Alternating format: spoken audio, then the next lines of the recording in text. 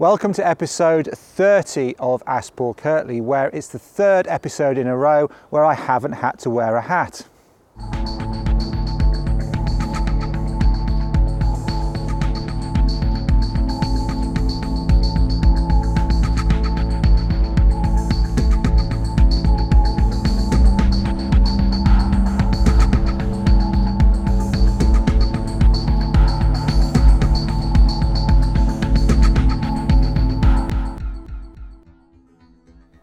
Welcome to episode 30. Yes, 30 episodes of Ask Paul Kirtley already, or we will have by the time we finish this one. So thank you to those of you that watch this as a video. Thank you to those of you who listen to this as a podcast. I really appreciate you watching and listening. And of course, I really appreciate everyone who's sent in questions so far and who will continue to send in questions going forwards. I still have a little bit of a backlog, but I am catching up. We got through a lot of the paddling questions last episode with Ray Goodwin. If you haven't seen that one already, episode 29, where Ray answers a lot of questions from things to do with beginning paddling through to expedition paddling questions and overnight tripping and lots of other things. Check that out, episode 29, and of course check out the second edition of his great book, Canoeing. There's lots of fantastic information in there. There's nearly 30 new pages in the book. There are updated photographs. There's 100 new photographs in there as well. And in terms of the work that I do with Ray, there's a couple of sequences that come directly from trips that we've done with clients in the past few years. One sequence from the French River, one sequence from the Blood Vein, where skills are being employed in situ, in context. It's not just a series of photographs that we've staged or a series of photographs that have been taken just while practicing them nearer to home. They are those techniques being used for real in wild environments on expeditions. So it's a great opportunity to see those in there as well and have a bit of an insight into what goes on some of those trips. If you're interested, whether you're ever going to join us or whether you're just interested in looking from afar, then it's a great way to delve into that world. There is an absolute lifetime's worth of experience distilled down into that book, and it is very, very good. And I'm not saying that just because I'm on the front cover. The fantastic new cover that Ray took while on one of our French River trips as well. Great photograph that encapsulates what the canoe's about, and we were very lucky to get that photograph, or Ray was very lucky to get it, and he'll tell you the story in episode 29 if you haven't seen it already of how we went about grabbing that photograph early one morning. But anyway, without further ado, I'll get on with answering the questions. This is from Matt, and he's in Australia, and he starts off, "G'day Paul, just wondering what your thoughts are on knife storage. As I understand it, sheaths are not intended for long-term storage. They're more for convenience and safety while out in the field. They have the potential of holding moisture and thus rusting a knife over time. For the average Joe who doesn't quite get out or use their knives as frequently as you, how do you recommend storing the knife out of the sheath? Also, is olive oil okay to use to help protect the knife? I occasionally may use my knife for cooking duties, so I'd like to use something that is food safe. Cheers for your valued contributions back into the community." Matt from Western Australia. Well, you're very welcome, Matt, and I'm glad that my information and advice is as useful to you down there as it is to people closer to me here in the Northern Hemisphere. And I guess we're all somewhat envious of you for the adventure opportunities you have down in the outback and the bush there in Australia. And it's good to know that this stuff is useful to you down there as well. So in terms of knife storage, yeah, you can store your knife out of the sheath, and that is something that will at least help prevent a microclimate around the knife affecting condensation, for example, on the knife.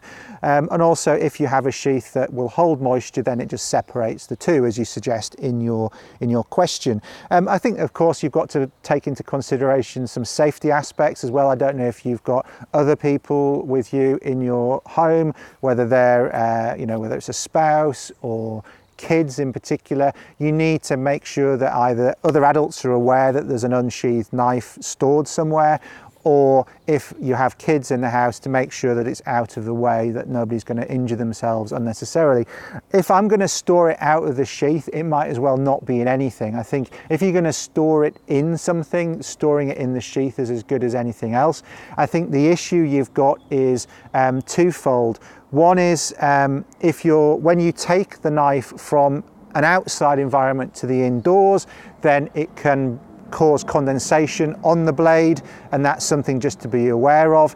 And also, if you've got temperature going up and down inside the house, or humidity going up and down, then that can also cause condensation on the knife, even if it's not in the sheath. So, you know, if you were storing it in a garage, for example, and it was cold at night and warm during the day, or just gradually getting warmer or colder, and there could be potential for moisture to build up on, even a small amount of moisture on the blade could cause some corrosion. So I think your suggestion of putting some oil on there is a good one, but first of all, make sure the knife is clean. So when you bring it into the house from outside, which may be more humid than inside the house, make sure when you take it out the sheath, clean it off and make sure it's free from any fingerprints and anything else that might have any sort of acidic base to it that's going to etch the blade over time. So give it a good clean when you bring it home, and then you want to be, once it's definitely dry, make sure that you put a thin, and it only needs to be thin layer of oil on it. And that may be something you then have to just repeat, you know, just check on it every few weeks just to make sure it's all right. Maybe reapply a bit of oil, maybe clean it off and put a bit more oil on if you want to, just to make sure that it's got a good coating on there. And also some oils go a little bit tacky as well, a bit sticky, and at least you can then clean off the old oil and put on some new oil. So that's the first thing you can do.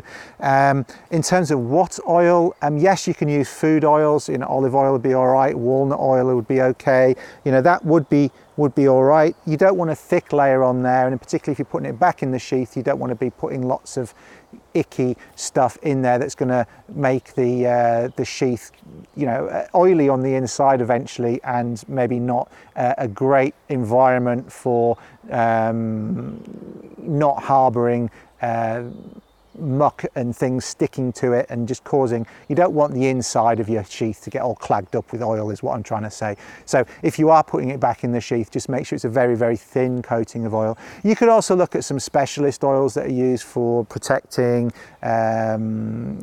swords. The classic example being samurai swords, and there's a couple of things that are used there. One is basically camellia oil, and that's a good one to use. That's a light oil, and you only need a very light coating, and that's something that I've used on knives, because while I am using knives regularly, I do have a number of knives. I'm not a particular knife collector, but I do have a number of knives for different purposes, and also people have given me knives, and I've got prototypes of knives that I've worked on and various things. I like to keep them in reasonable condition, so I find camellia oil works pretty well. I don't know if it's food safe or not though. Maybe somebody that's more familiar with that might leave a comment or let me know. I haven't had the opportunity to check if it's food safe or not, to be honest with you. As I say, I choose the questions quickly and I don't really prepare for these shows. I just answer the questions, but camellia oil definitely works in protecting them. The other one is an oil which is largely mineral oil, but they put some clove oil in it to make it smell nice. That may not be food safe because of the mineral oil in there. So that's another option though, because it works. So in terms of protecting your knives, it certainly works. Cooking oils definitely work in terms of protecting them, but you may not end up with such a fine thin oil on them, a film of oil. You may not then want to be putting that back in the sheath because it will gunk up your sheath. So if you're storing it out of the sheath, sure, but then again, make sure it doesn't soak into other things. You know, they have a tendency, those sort of cooking oils have a tendency, the amount you have to put on them have a tendency when you put them in contact with paper or cloth or furniture of sort of soaking into things as well. So that's something else to be mindful of. So maybe put some greaseproof paper down in a drawer, put the knife on there, lightly oiled with the oil that you decide to use in the end, and that'll be fine. And then just keep checking it and give them a clean every now and again, and that should be fine. I'm sure some knife collectors can tell me a lot more detail, but you know, if we're talking about a knife that's used in the field a fair amount, when it, you know, it's not a collector's item, it's just something you use in the field, but you want it to stay in good nick while it's in the house, that's all you need to do. I wouldn't do any more than that. Alrighty, knife grinds. This is a question from Barry Dutton and it's off Twitter. Barry asks, can you compare or contrast a few different knife grinds or edges? Explain and show them on camera for visual learners. Thank you. Well, Barry, I can't show anything on this show because it's not the right format. As I say, this goes out as a podcast as well. Some people just listen to it, and that was always the intention, for this to be consumable visually on a video on YouTube or on my blog, as well as orally via your ear on SoundCloud, on iTunes, on wherever else, what other platforms, and directly on my blog, of course. Don't forget that if you want to listen that way. And you can download the file straight off my website as well, for those of you that like to download a file onto your local device. So I'm not going to show things, but I think at the end of the day, Barry, most of the jobs that come under woodcraft, if you like, so the woodcraft side of bushcraft, your best bet is just to go for a standard, what most people call a Scandi grind these days, but it's just a fine, flat bevel that's about 22 degrees angle, and don't get too worked up about that. As long as it's sharp. If you look at all of the Scandinavian knives, which are good for wood carving, they've got a flat bevel, the blade isn't too thick, 3 or 4 mil, and even 4 mil is starting to get a bit thick for carving. But as a general purpose bushcraft knife, 4 mil is good. 3 mil is better for carving. The smaller knives for carving are good as well, but they tend to have like the Mora wood carving knives, they have a thinner blade still. But that's what you want really for all of those woodcraft type jobs, and nothing much wider than the palm of your hand in terms of blade length. That's absolutely fine. It's not the most ideal grind for butchery, for example. Some butcher's knives tend to have a fine secondary bevel on them, whether that's a fine, very, very fine flat bevel or a slightly convex bevel. If you're going to be doing lots of butchery, a deer butchery, for example, that type of thing, then maybe you want to go for a more specialist butchery knife. But again, generally, a general purpose bushcraft knife is going to, you can butcher a deer or even a larger animal with a general purpose bushcraft knife, as long as it's sharp. And a fine flat bevel is easy to sharpen in the field, and it's also easy to sharpen at home. So frankly, I don't get too caught up talking about bevels or recommending bevels to people. At the end of the day, what's important is that you practice what you want to get good at with the knife.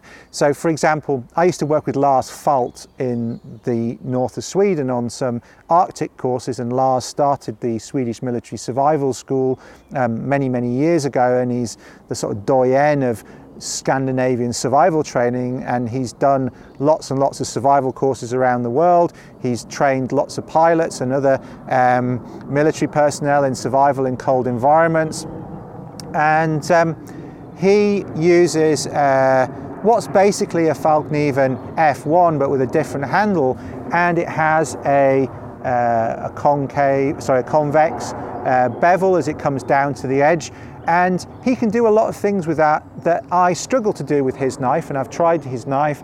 I struggle to do feather sticks with it, to be honest with you, whereas my knife that has a flat bevel or a more broad, my PK1s aren't quite flat, they're very slightly convex but a broader bevel. I can do feather sticks with them more easily than I can with an F1. But when I've practiced with an F1 for longer, so for example when I've had access to an F1 and used it for more time, I get into a feel for doing those things with that knife. So a lot of it's about what you're familiar with. At the end of the day, you want a knife that's sharp and that you can keep sharp in the field, and that will do the jobs that you expect to be able to do. Some knives are better for carving with than others. For example, my PK1 isn't great for carving really fine work. If I have to carve a netting needle, for example, the end of my PK1, the way the tip comes up, isn't as good as some slightly more spear-pointed knives. So I tend to just use a Mora wood carving knife for that, or a smaller companion knife, which I sometimes carry, which I had made custom as well. So you've got to choose the knives that are going to work for you. Whereas the PK1, it's a bomb-proof, robust wilderness knife that I can do all my day-to-day jobs with. I can carve a spoon with it. I can butcher a deer with it. I can split wood robustly. I can make feather sticks with it. I can use it with my fire flash. It does what I need it to do. It's not going to break. It's completely reliable. So it's not so much about finessing the bevel and having a range of different knives. Just think about what you need it to do. Do I need one knife that is going to be a jack of all trades, and these are the things that I'm going to do, or am I going to be in a fixed camp where I'm going to be doing lots of carving, in which case maybe I should get a carving axe and a small carving knife, and then I can be more efficient and effective with those things that I want to do. Or am I going out hunting? I'm not really going to be doing much with my knife other than gralloching a deer and butchering a deer with that knife. Maybe I want a slightly different blade shape and bevel for that. But other than that, the general purpose knives that are out there for general purpose bushcraft are going to serve you well for general purpose bushcraft. The general purpose hunting knives are going to serve you well for general purpose hunting. A lot of people spend too much time going back to some of the questions we've had in previous episodes. A lot of people look in a vacuum at these things. What's more important is you go out and get experience. And I use as a benchmark, as a watchword, if you like, Hadza hunter-gatherers in Tanzania who I visited with. All of them, without exception, had knives that most bushcrafters and woodsmen would be embarrassed to have. So most, whether in Canada or the UK or the US or Scandinavia, all of the people, if you search on bushcraft or any related term on social media and find people putting up pictures of knives and discussing knives, all of those knives are far superior to any of the knives that I've seen hunter-gatherers use to live off the land, whether that's used for making parts for friction firelighting sets, for making bows, for making arrows, or for butchering animals. Using the same knife for all of those things, with consummate skill and knowledge, the knife becomes much less important. So again, going back to one of the drums that I beat, skill and knowledge trump the specifics of the tool. As long as you've got some sort of cutting tool, you can do it with practice and with familiarity, and that's what you need to go and get.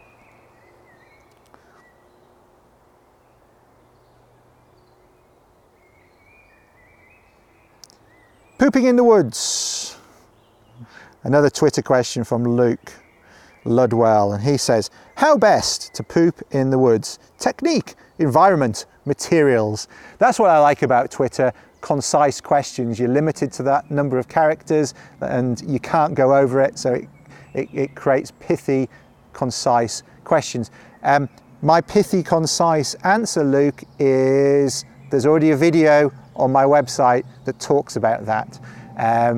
So go and find that. If you've not already signed up to the 20 videos that you can get on my blog, some of them are a bit old now, so my presentation style is a little bit wooden, my camera skills are a little bit ropey. Some of them I made back in 2012, 2013. The content's still good, of course. They're all available, 20 plus 2 bonus videos, 22 videos that you can get for free. Go to my blog, find 20 free videos, and you can have those.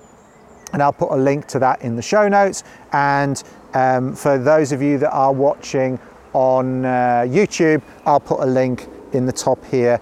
And if you're not familiar with the cards that come up on the side of YouTube, most of my videos now I put cards in. You have to click the little eye that's in the top corner, the little eye symbol, information symbol, and the cards that I've attached, which have more information about some of the things I've talked about in the videos or may have been included in the videos, are there with links through to another video. Might be on YouTube, or it might be an article on my blog, or it might even be an article on Frontier Bushcraft, because Some of the things that I've written about in terms of bushcraft skills are on my company's website, on Frontier Bushcraft's website. So those are in the cards on the side. Wherever you see that little grey circle with an eye in the middle, that's because there's some more information there, and it comes up the top with suggested, but after a while it disappears, but you can find that by clicking on the eye. So I will click through to where you can get those 20 free videos, and if you've already got those 20 free videos, any of you, there is a video there about how to go to the toilet in the woods. So that's that. Cooking cattail from Dave Wellesby. His question is, hey Paul, I was wondering, in your opinion, what's the best way to cook cattail root for taste? Best regards, Dave. On the fire, Dave, take the root, put it on the embers, wait for it to be cooked black all the way around, break it open, the inside should be steaming, you should be able to see the starch crystals on the fibres. They should taste somewhere in between sweet chestnut, roasted sweet chestnut and potato. And that, in my opinion, is the best way for flavour. It's also the most field expedient way of cooking them as well. So that's what I do.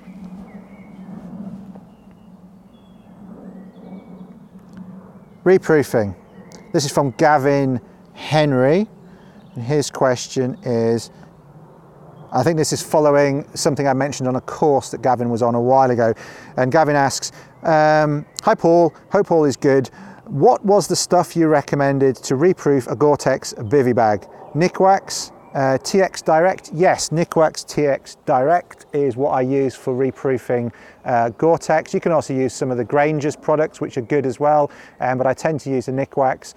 In the washing machine, you just have to be careful with the temperature, of course. Remember that you're washing a synthetic garment that has probably quite low temperature requirements in terms of what you can wash it at. And it's the same, you know, just with a big bag full of a big bag of Gore-Tex is no different to a Gore-Tex jacket in that respect. And also you've got seams often on jackets and on bivvy bags, which are glued on in some respect, and if you heat them too much, the seams will untape as well. So just be wary of that. But wash first with a detergent-free cleaner. So don't use a washing machine detergent. Bio or non-bio, either way is not good. You want to be using something that's effectively a soap. So old-fashioned soap flakes like Dreft or similar works well, or you can buy a Nikwax product which is called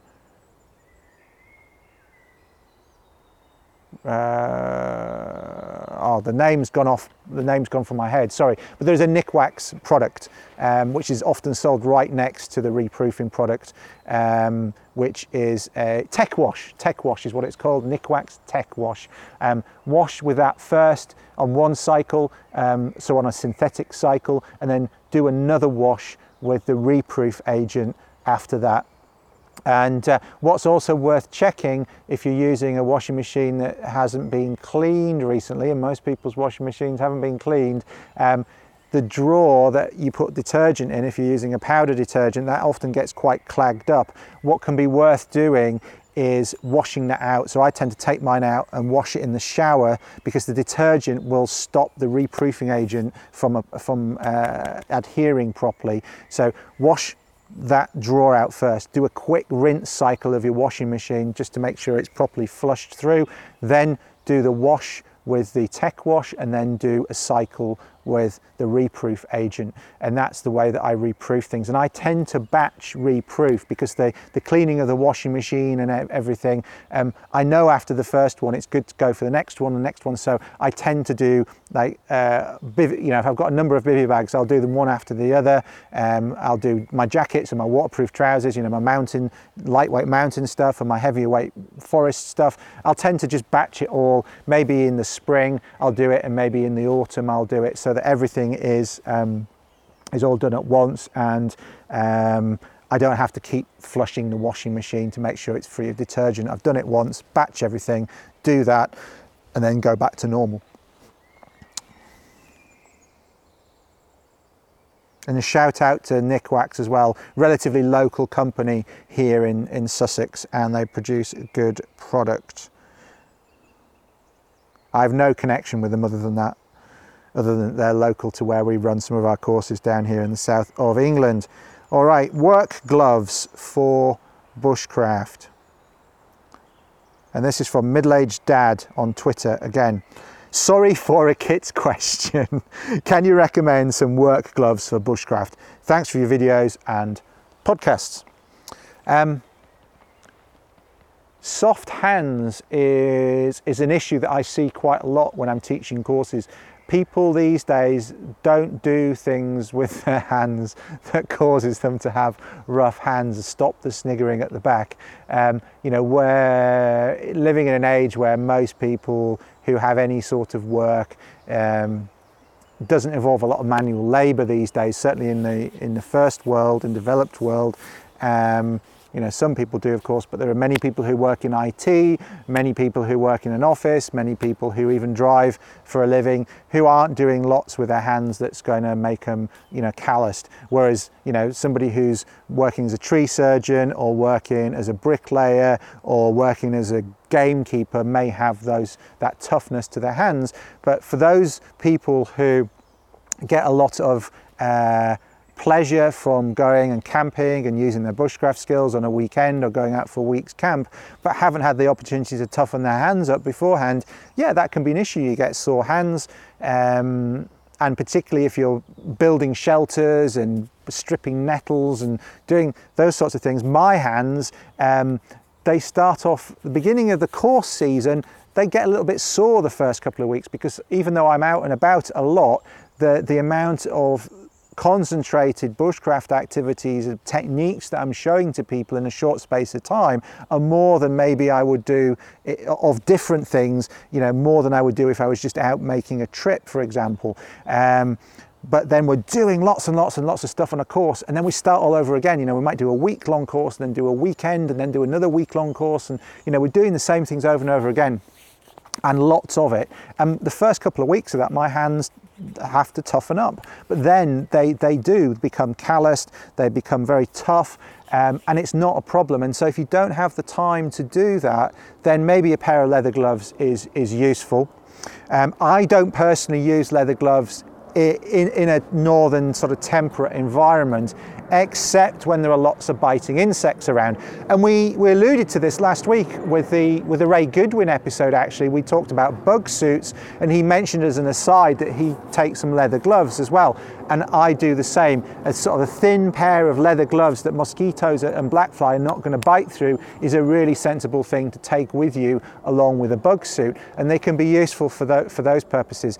Some people like to take leather gloves to use around the fire, but sometimes there's a bit of a false sense of security. I've seen people grab some really super hot things and burn through gloves almost instantaneously. So don't fall into that trap of thinking that they will stop anything from burning you, because they won't. Sure, if you can not just, you know, if you tap on the back of your hand on the kettle handle and it's a bit too hot to grab, but not absolutely red hot, sure, a pair of leather gloves is going to help you lift those off. And we have those in our camps. We have our brew kit, and we have some leather gloves or welder's gauntlets we have often in camp, but leather gardening gloves would work just as well. Those sorts of things are fine. You don't need anything particularly specialist for bushcraft. You just need some work gloves. So some leather work gloves. Go into a hardware store, go into a DIY store, a do-it-yourself store, or a home base, or a B&Q here in the UK, but you know, equivalent elsewhere in the world, where you're going to get everything from maybe some home furnishings through to, you know, wood for DIY, through to spare doors, locks and chains, tools, garden furniture, that type of store. They will have somewhere some work gloves or gardening gloves. I tend to just go for a pair of leather ones, and they're not massively expensive. You can buy leather gloves that are made for, by outdoor glove manufacturers, but they tend to be more expensive. So if you just go to a hardware store and get those, that will be fine. The other time I use leather gloves outdoors is in the cold, and I use the Hestra gloves that are that Lars Falt had some say in the design of, and they're now called the Falt Guide Glove. I think sometimes they're marketed just as the Hestra Guide Glove, but they come in two different colorways. One is a tan and white colorway, the other one is a dark brown, like a chocolate brown and black colorway, and they have a removable sort of terry wool liner, which is really quite warm for the size of it. They're quite expensive for a pair of leather gloves, but in the northern forest in winter, I think they're indispensable. They're not great in damp environments, though. I've used them in wet snow in Scotland, for example, and they just soak up moisture. But for a cold, dry environment where you still need to use your hands to do things, where you might otherwise be putting mittens on some of the time, I find those Hestra Guide gloves very, very good. But a little tip that actually came from Lars himself, and I'm sure Hestra won't like this very much, but what he does when he's teaching kids in colder places or people that can't afford the Hestra gloves, get some work gloves of the type that I've already described, some leather work gloves that might cost you £10 or $20, for example. Get them a couple of sizes too big, and then buy the liners and use them in the same way as the Hestra gloves. One of the things about the Hestra gloves is, though, that they are the leather's very tough for the thickness of the leather, and so you've still got a lot of dexterity. The work gloves plus the liner tend to be a little less dexterous, so that's what you're paying for. You're paying for sort of maximum dexterity, toughness and warmth in one package. But if you don't have that money, you can create the same thing with some leather work gloves and some sort of liner, and that works quite well as well for slightly colder environments. So that's my recommendations. Get some leather work gloves of the right size for the right time of year, and you should be good.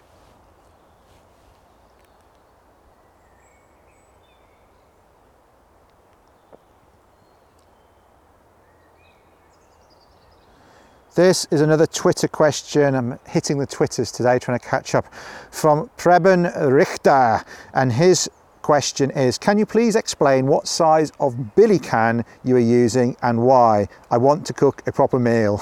Cheers. Well, Preben, personally, I tend to use if I'm in the woods, so we're talking billy cans, you asked specifically about billy cans, I tend to use either a 14 centimetre wide zebra billy, which is stainless steel and pretty good, but it's a bit heavy, or I use one of the Moore's pots, which is available if you just search Moore's pot on Google, after Moore's Kachansky or Kahansky, however you'd like to pronounce his name. You can get a hard anodized aluminium pot which has a lid and a folding bail, and it's also got a little pouring spout, and it's got a little handle on the back as well. And I've got one of those, and I've been using it more and more, and I really quite like it. And that's a similar diameter, but slightly squatter than the zebra. And so I think about a 14 centimetre wide pot that gives you about 2 litres capacity is really good. You can boil water for yourself and another person in that. You can cook enough pasta and other things in that for you and another person, but it's not so unwieldy to carry with you. So just if you're on your own, and as I say, if weight's an issue, go for the hard anodized aluminium as opposed to the stainless steel, and that will save you some weight and give you about the same capacity. And then the other thing I always take with a billy can is, because you're putting it over a fire, it's going to get sooty, dirty on the outside, and then you put it into your main rucksack or even into a side pocket, it makes other things dirty. So get some sort of Cordura stuff sack that you can just put the billy can into, so that you keep that soot on the inside of the stuff bag, and that helps keep everything together as well. You know, the lids don't always fit on, you know, they're not always sealing onto the top, and so they'll rattle loose, and so having a little draw cord bag for everything to go in just keeps everything together.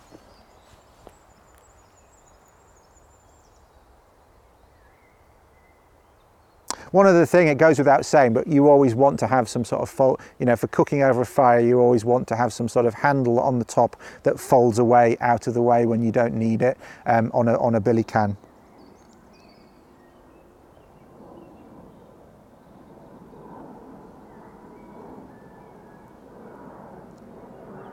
Okay, this is a question from the Stag on Twitter. And his question is, if you could only choose one item to go to the woods with, what would it be and why? Well, it depends on where I'm going. Choosing one tool to go to a particular wood is not difficult. Choosing one tool to go to any piece of forest or jungle anywhere in the world would be a compromise somewhere in the world, although you wouldn't be completely without utility having any of the cutting tools anywhere in the world. But choosing one tool for a particular environment's not hard. In the northern forest, an axe is by far and away the most important tool, whether it's for making shelter, for producing firewood, which is a more day-to-day job. You know, everything you need, whether it's making a replacement canoe paddle through to chopping down a dead standing pine tree, sectioning it, splitting it for a stove, or making a long log fire, or any of those jobs, an axe is the tool for that environment. And I've made videos about choosing an axe for that environment in the past, and I will link, if I've got some space left in my links, I will link to that on YouTube, and I'll put something in the show notes as well about linking to that video. In more northern temperate, it would be a toss-up between a knife and a smaller axe, but I would probably go for a knife because I can do pretty much everything that I need to do in terms of fire and shelter just with a knife. I don't need it so much as I would do in the boreal. Don't need an axe as much as I would in the boreal because I just don't need the volume of firewood. It's the volume of firewood that really makes an axe the preeminent tool in the northern forest, whereas in the northern temperate, I can get by with a knife, and I can do things with a knife that maybe I can't do with an axe. Some of the finer, smaller jobs. You know, you can do animal butchery with an axe, but it's easier with a knife. Although a moose, I've never skinned or gutted or butchered a moose, but I'm told that an axe is quite a good tool for some of that job, if not all of that job, from people who know more about that than I do. But generally the size of game that I'm preparing, whether it's a deer or a rabbit or a hare or a pheasant or any of those sorts of things, a knife is probably the best tool. Gutting fish, carving things I need around camp, and just general utility, whether it's cutting bits of cordage or whatever, a knife is my best tool. So, you know, most of the northern hemisphere, I'm happy with a knife. Into the boreal, I'd want an axe as my primary tool. Tropics, I'd want a parang or a machete as one tool, and some of Australia as well. You know, Matt asked a question from Australia. You know, a lot of that is you'd be quite well served with a parang or a machete, or just a knife in some of those sorts of more arid areas. You know, a lot of Africa, a knife will serve you well. You know, we talked about the Hadza before. You know, a knife in that environment in East Africa would be fine, and even in Southern Africa, a knife on its own would be fine. And then in the more tropical parts, again, as I say, around the equator, and a bit north of that and a bit south of that, and in the South Pacific, in Asia, in parts of Australia that are more, you know, on the top end, and right across to Cape York, a machete might be useful there. But taking one tool is not the difficult one, but having one tool to suit you in every single environment is the hard one. And then, of course, if I could, you know, would I take a saw as the primary tool anywhere? No, I wouldn't, but that's always going to be second on my list, really, to my primary tool. Whether I'm in the northern hemisphere, in the northern forest, sorry, and I'll choose a larger saw, like a buck saw, a folding frame saw, to work with the axe for the larger stuff, particularly for the firewood. That would be my secondary tool of choice. Where I'm carrying a knife, my secondary tool of choice would be a folding saw that might go on my belt as well. Where I would be carrying a machete or parang, less fussed to have a saw, but a folding saw would be useful again in those sorts of environments. So that's my choice. So a knife in a lot of places, northern forest, boreal, axe, tropical areas. I would have a machete or parang. That's my thinking on that.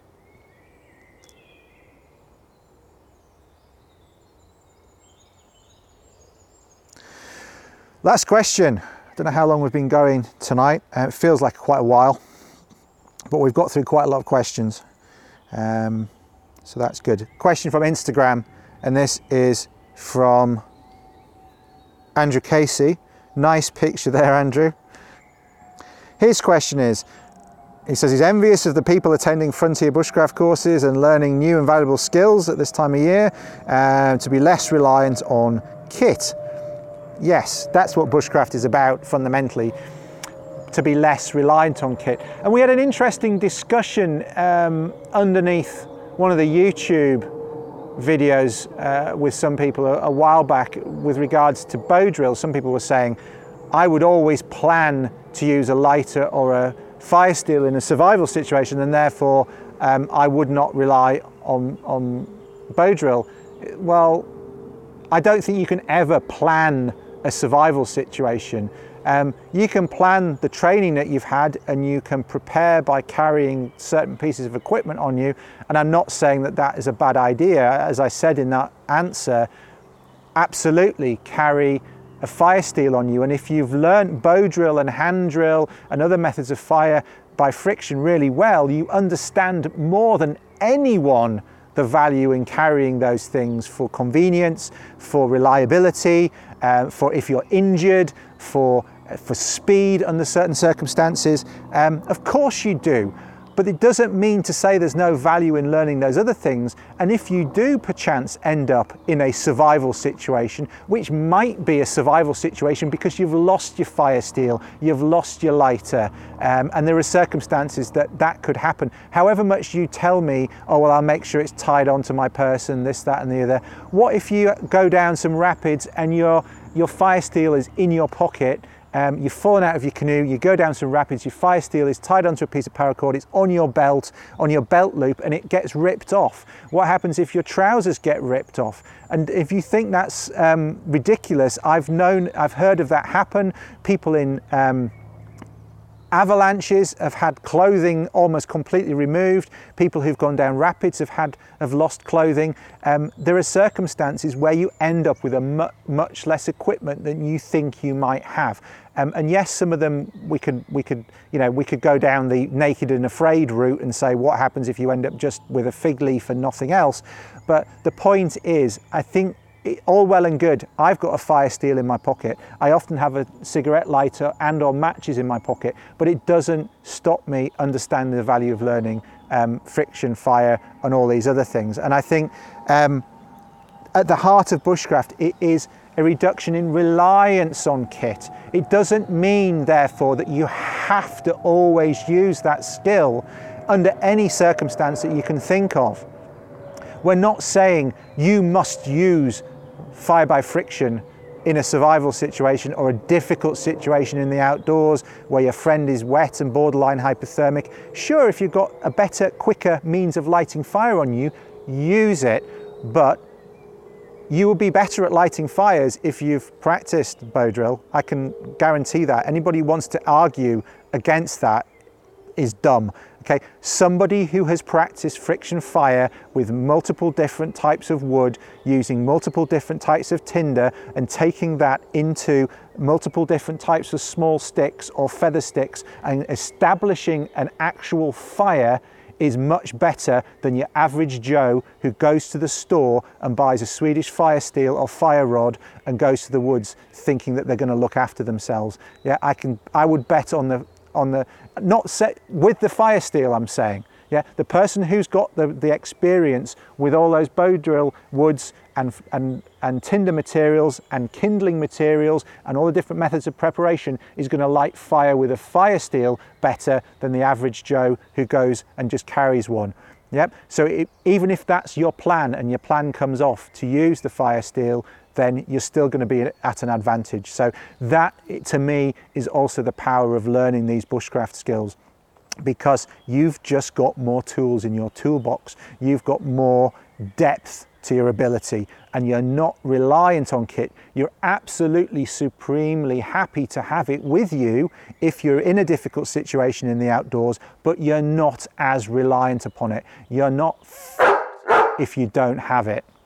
So how do we get people less reliant on kit?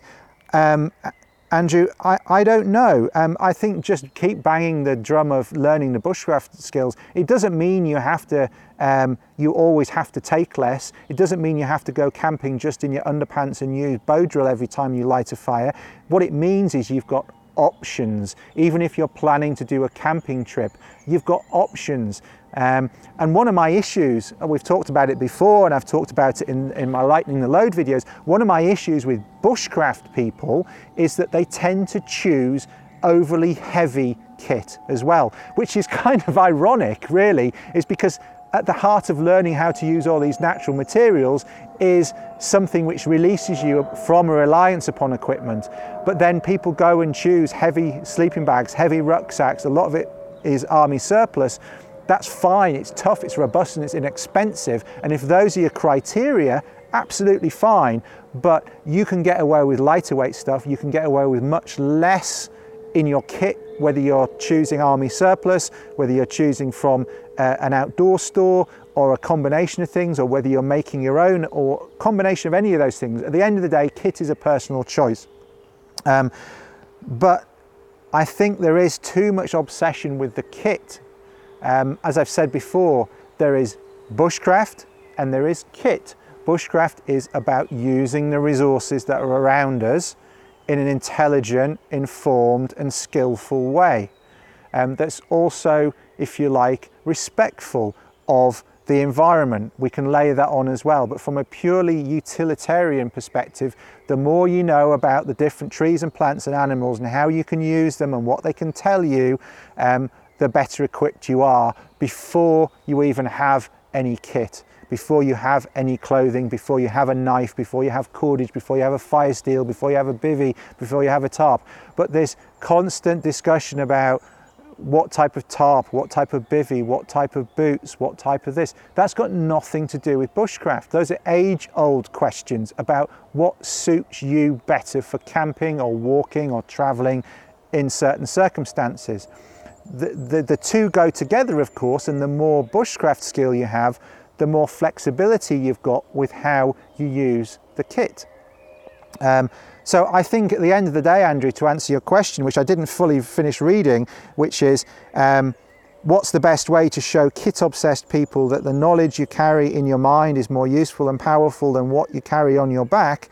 I know we all rely on kit, but I think some believe that's what bushcraft is about, which it isn't. Do you have any mechanisms or exercises to change people's views? I don't think it's my job to tell people that they shouldn't be obsessed with kit, or that they shouldn't collect knives, or that they shouldn't discuss equipment on forums and Facebook pages, and even maybe go out and use it occasionally. That's not my job, because frankly that's got nothing to do with me. That's their business, and I think people need to come to their own conclusions. I can sit here and say, I like this bivvy bag, I like this pair of boots, I like this knife, because I've tried lots of different options, I've used the different options outdoors, often in somewhat ropey circumstances where I've really had to test the equipment or test myself or both, and I've come to the conclusion that that works for me in these circumstances. I've always been able to rely upon this. I've always been able to rely upon this. This is the most flexible option that I want to take with me because it's going to suit me in all these different circumstances. That comes from my experience, and I don't think you can get there. There are ways of shortcutting it, and of course you can get advice from other people, but I don't think you can get there in terms of having 100% confidence in your core equipment without having used it a lot. And it's the same with your skills. I think you have to go out and practice these things. And I think you're right that bushcraft as a word has become somewhat hijacked. Anything that involves camping and a fire tends to get called bushcraft these days. Anything that involves knives tends to be called bushcraft or survival these days. And actually, whether we're talking about bushcraft skills or survival skills, it's the skills and the knowledge which are important. And particularly with survival, it's understanding signaling and short-term shelter, and when's somebody going to come looking for you, how are they going to come looking for you, what should I have done to leave word before I go, what comms do I have, how do I use them, what as SOS. That's all really, really important. And unfortunately, people are not learning that stuff, and also people are not learning all the wider bushcraft skills either as heavily as they are concentrating on configuring what's in their pack, what's in their pouch, what's in their belt. There are people who are making survival packs and pouches, I'm sure, going out with them in their packs, and they probably haven't told somebody where they're going, or maybe I'm not saying that's everyone, I'm just saying I'm sure it happens. There are some fundamentals which you have to put in place. But can we ever get away from the obsession with kit in the 21st century, when we live in a technological society where the next technological innovation is hailed as the next great thing? And don't get me wrong, I've got an Apple laptop, I've got a smartphone, I'm using a very nice video camera to record this. Don't get me wrong, I take advantage of these things in terms of sharing knowledge.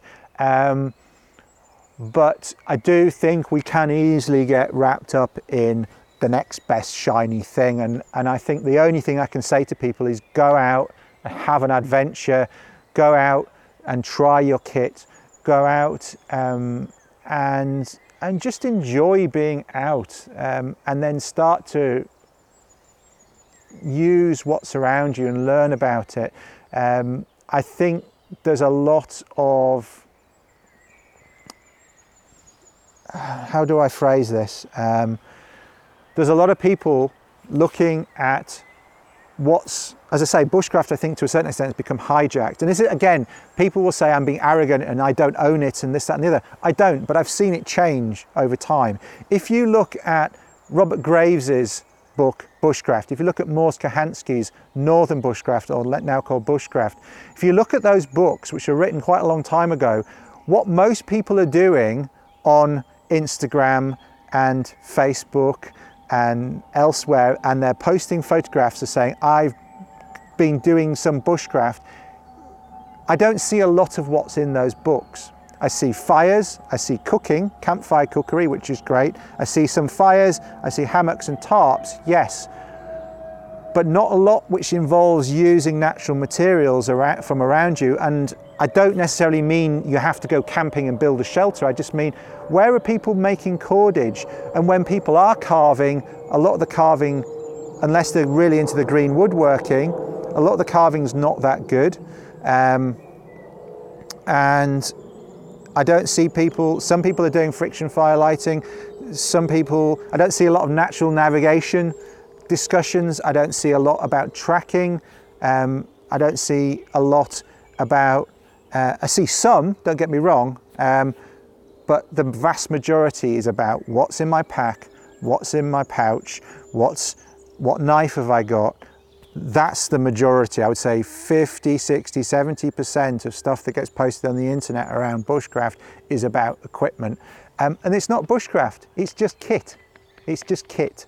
And so I don't know if that's different to, so this is where we come back to your question, Andrew. I don't know if that's different to, that's always been the case, that people who first get into a subject get sort of drawn magpie-like to the shiny things.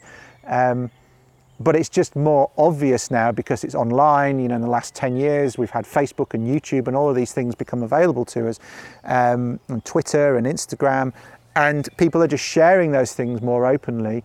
So maybe that's where it seems like lots of people are just focusing on those things.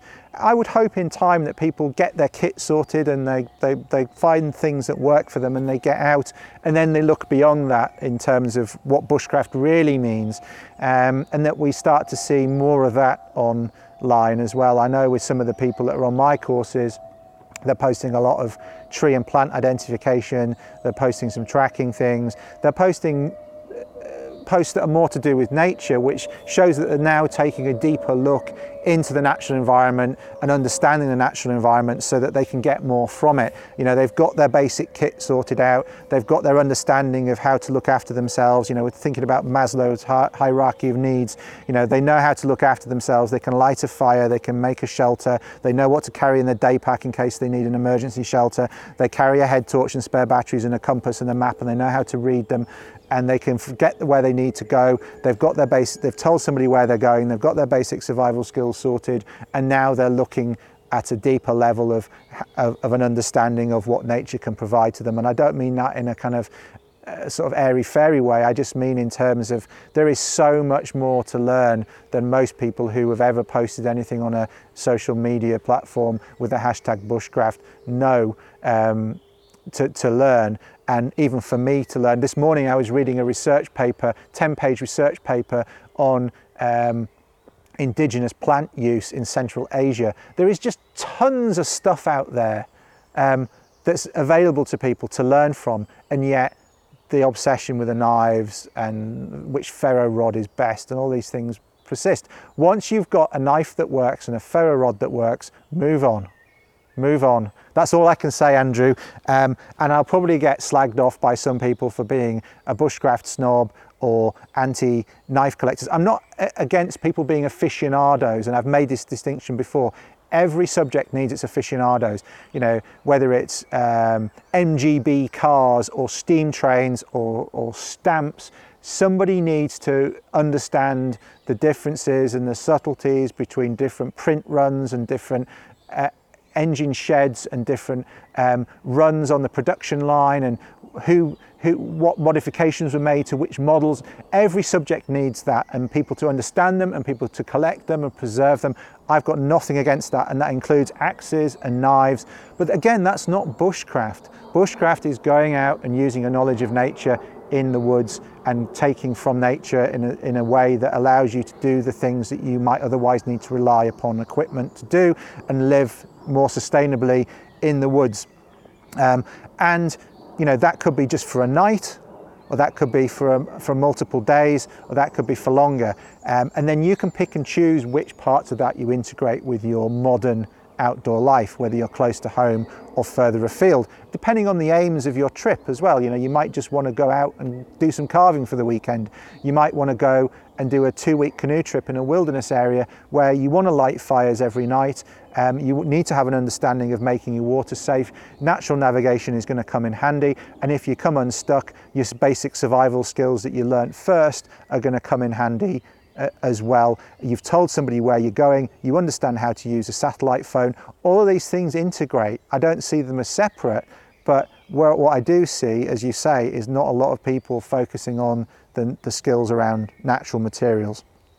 So I think I kind of answered that to an extent. I think all we can do, Andrew, is share more knowledge. At the end of the day, all I can do is share more knowledge about the bushcraft side of things. I'll answer the basic questions about kit in the hope that people move on from that, get out more, and then look deeper into the woods and into the fields and into the hills to see what else they can get from those experiences. Move beyond just worrying, have they got the right equipment with them? Have they got the right shoes? Some of that comes with experience, as I say, but at the end of the day, you need to just be happy and kind of move forwards from there, and be comfortable in the environment to start off with, I think, is part of it. So that's a somewhat rambly answer, and I make no apologies to those of you that say I could be more concise. If you want a more concise podcast, go and find a more concise podcast, is what I say to you. I think on my feet on these.